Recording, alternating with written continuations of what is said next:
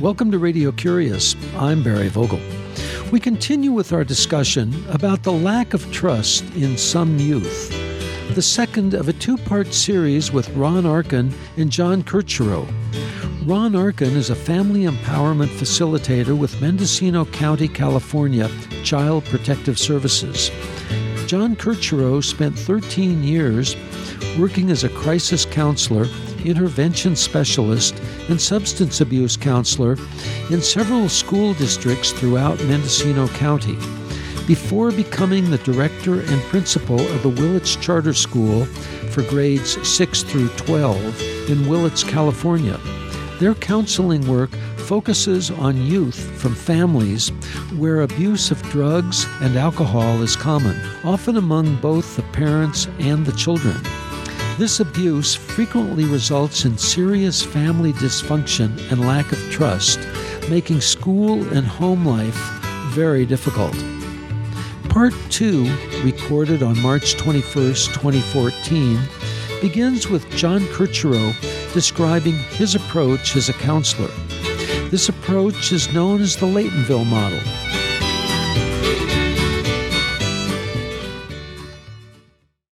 I'm going to kind of think back to when I was first starting in the field, working for Mendocino County Youth Project, and about the same time I was a staff member at Discovery Group Home with a wonderful counselor, therapist, Andy Mattern. And, for me, it's about showing up. And oftentimes those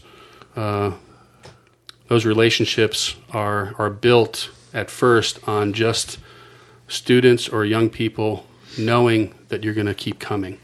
And it's a challenge, but I often don't come into a counseling relationship with the idea of helping them start sharing intimate parts of their life immediately. Sometimes it's a quiet walk.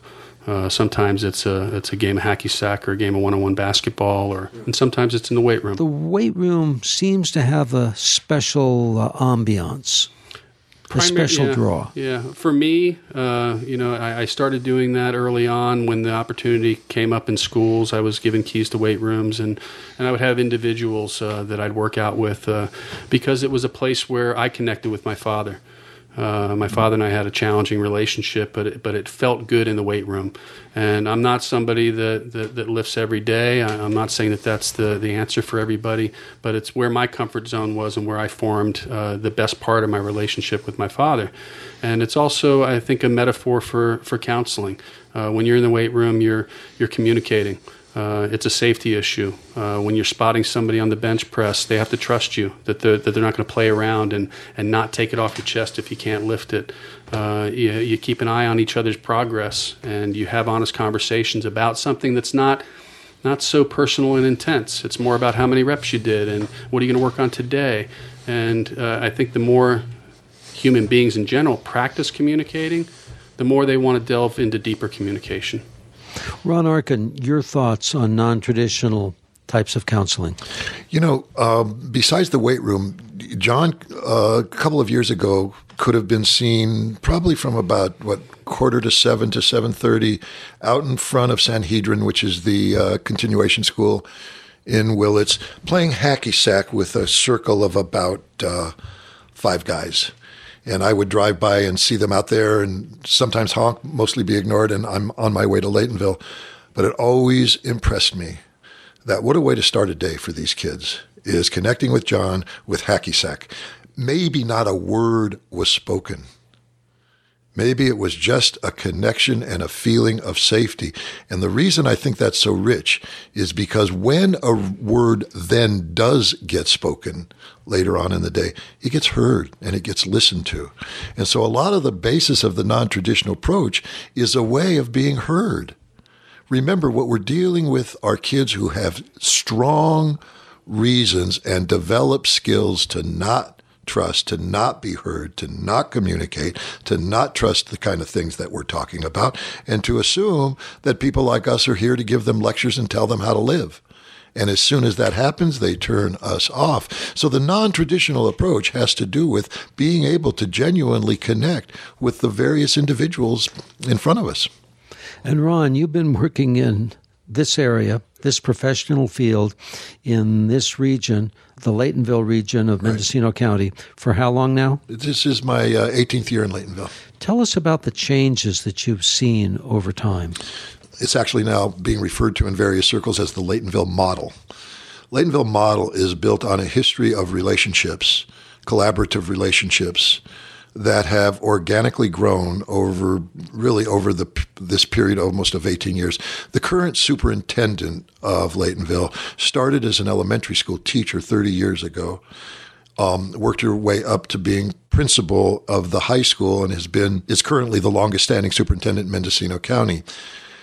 The leadership that she has provided and the history that she has provided, when you've been in a community like that for 30 years, you are now working with children and grandchildren of students you've worked with. So when you're working with a student who you've not just worked with their parent, but in some cases even their grandparent, it's a pretty strong bond. And so what we've been able to establish is a three-legged approach. One is the Family Resource Center, which is directed by a graduate of Laytonville High School, the school itself directed by the superintendent, and the Caddo Reservation, which has become very much a part of the collaborative Laytonville model. And it's all built on instant and clear and respectful communication that we can count on instantly. There is virtually no bureaucracy. We're able to make decisions. We have regular case conferences. We've learned how to trust each other. We've learned how to resolve our conflict. When you say we learn how to trust each other and we learn how to resolve our conflict. Right, respectfully. Who are the we? We would be the school representatives, including principals, superintendent, school psych, Family Resource Center, including the executive director and a couple of counselors, Tapestry Family Services, including a therapist, licensed therapist, and a rehab counselor, and oftentimes a tribal leader or an elder from the Caddo Reservation. And how do the students fit into the we? So we are, all of us, working with those students in different capacities, and we get together on a regular basis to be sure that we're consistent, that we're on the same page, that we have the same goals, that we're employing the same strategies to achieve those goals, to identify areas where there's problems with trust and problems with safety. And we just continue to calibrate and recalibrate our approaches until we feel like we're on a successful trajectory. John Kirchiro, you're nodding. Your comments on the Laytonville model? Well, I'm nodding because I miss it as well. It was part of a team that I could join once to twice a week, and part of my job as a Bronco substance use counselor. In your work as the director and principal of the Willits Charter School for classes 6 through 12, are you able to employ this model? It's my constant attempt. I have really wonderful relationships with the therapists that work in our school from Tapestry, from Redwood Children's Services. We have our district school psychologists and our resource teachers that I form very close relationships with. And yes, we meet through IEP teams and case conferencing as much as possible. So is there something that works against this model? Yeah, I think the expectation that it's not possible.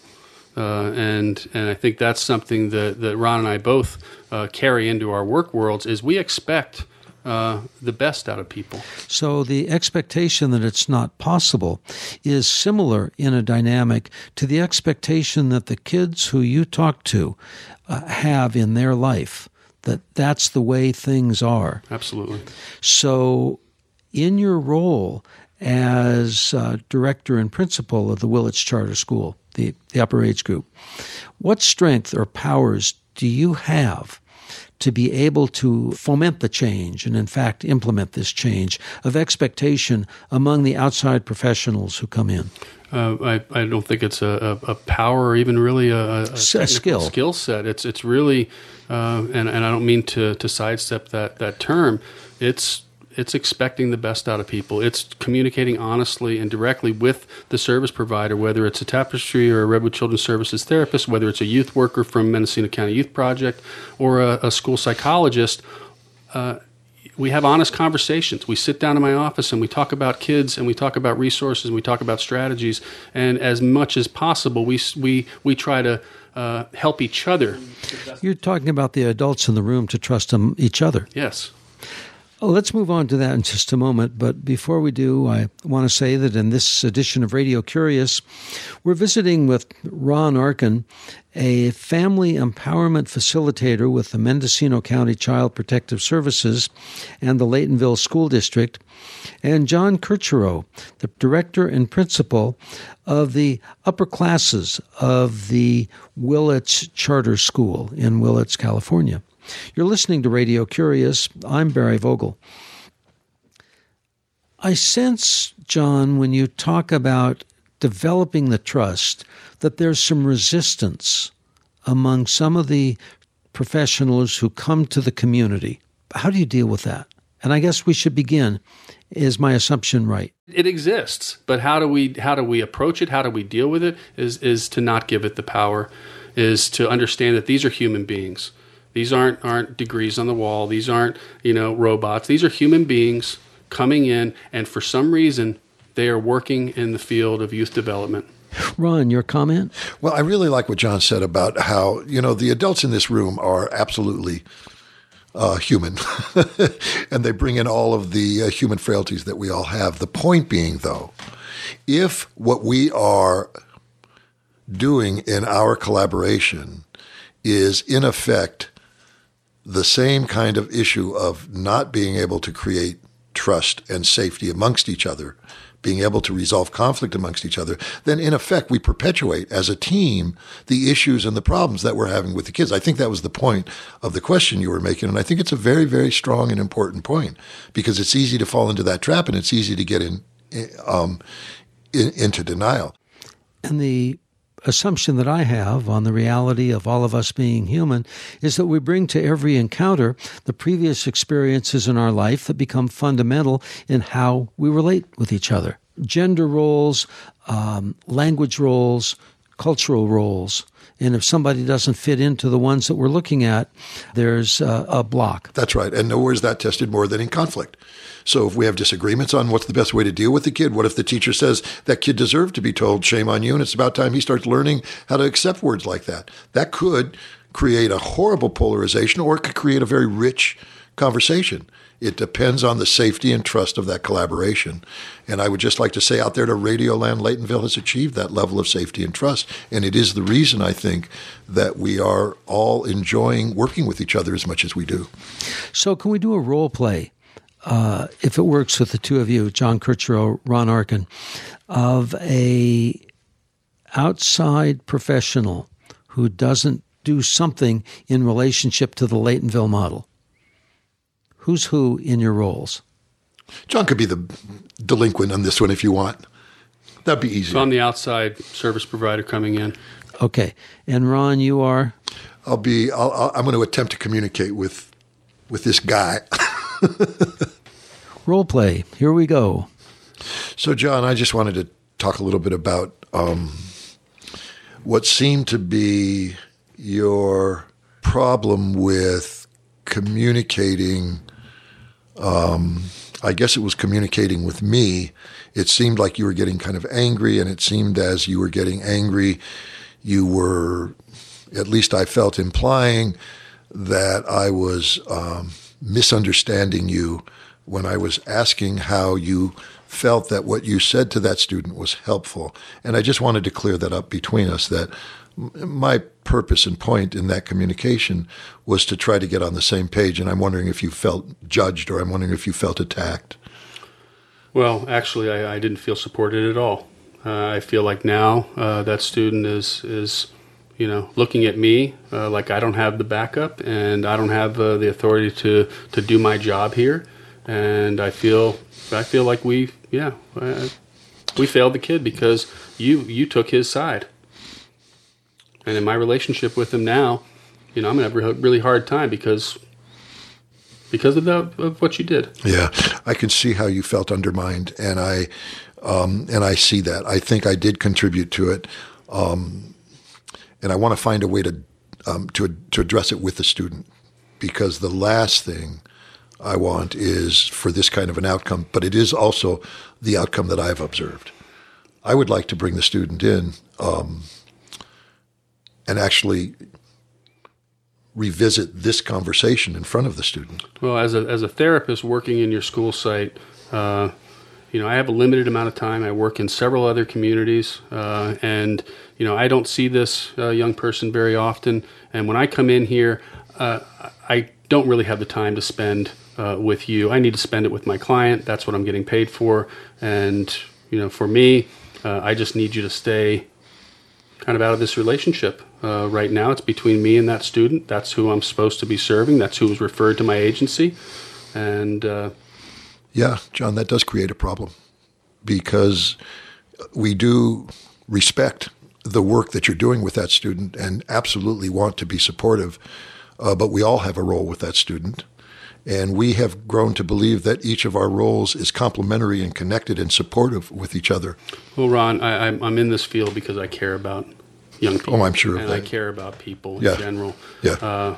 I'm not used to working with other people. That's not what happens in most of the sites that I visit. I would love to be part of a broader team. It's a lot to carry when Yes. it's just me and that student, especially when I don't have a connection with the other people that are working with them on a day-to-day basis. Yeah, John, I've never done that before. Yeah, and that's exactly why we've ended up, because we've all been that lone worker out there and have grown over time to realize how much easier this work is, how much more productive that work is when we really are drawing on each other's wisdom and when we really can be honest with each other on how we see each other affecting these students. And so I really appreciate that comment. I would like us to get together with the whole staff and bring this out as a conversation, see if others are having those issues. So that would be an example, Barry, of attempting to invite the collaborative team approach as part of the style or the approach of working with students. We treat each other the way we treat students. It's with respect. It's with a real attempt to learn before we teach. So even though the role play that you just did was fabricated, it's a fair example of problems that come up between the outside professionals and those who are there primarily for the community and the kids. And for me, I rather than see that materialize for real in the building, I anticipate that a new service provider coming into my building, or me as a service provider coming into someone else's school site or community site, that there might be that tension. And it's really creating that empathy before any problems happen. It's foreseeing the challenges and doing the outreach beforehand. It's kind of like that group communication is based on that individual relationship that's formed first. So when I have somebody coming on site to work with my students, it's almost as if I have a new student. I want to talk to them individually. I want to flush out any challenges that might happen before they start working with our kids. And I want to be clear on what I just said a moment ago, that I do not intend to imply that the outside service providers are not there for the kids and are not there to be team workers. No, and honestly, it's the opposite. The people that I've worked with in this county are unbelievable. And I don't say that lightly. I've worked with amazing therapists, amazing youth workers, amazing clinical supervisors, and directors of departments, superintendents. We're all here for our community, and I trust in that. Barry, can I just add one small point? Well, I think what happens is a culture is actually developed. And so when an outsider comes in to be a provider or be a helper, really it means that person has to adjust to the culture. The culture that's developed by those who are already there. The culture that's developed over time. Exactly right. So if you look at a culture, for example, when I was mentioning Covelo about John, the culture there was to not trust outsiders. An outsider really would have to work hard and long to become trusted. I think in Laytonville, it's probably assumed that the outside provider is going to be trusted. It's just a matter of learning the ropes and meeting the people and focusing in on the work. Let's change topics here for a little bit and go back to the two of you. I'd like to know from each of you, and Ron, maybe we could begin with you, is what drew you to this type of work as your chosen profession? That is a really tough question because I really wanted to be a running back for the 49ers. That's what I think I was really put on this earth to do. Actually, Barry, I think the real answer to the question is just all I know how to do. I think it's the only way I know how to make a living. Where did you learn? Where did you draw these skills? When I was in college, I worked in a housing project in South Central Los Angeles. And I was the only Caucasian within numerous miles, and I learned to survive, and I learned to build trust, and I learned how to join another culture, and it became a journey of self-exploration that continues to this day. I think really all I've ever done through my whole life, whatever studying I've ever done, it's always been the same, which is trying to figure out who I am, and whatever I learn from that, I try to bring to whatever this work offers. It just is my natural way. I can't resist asking, who are you? I'm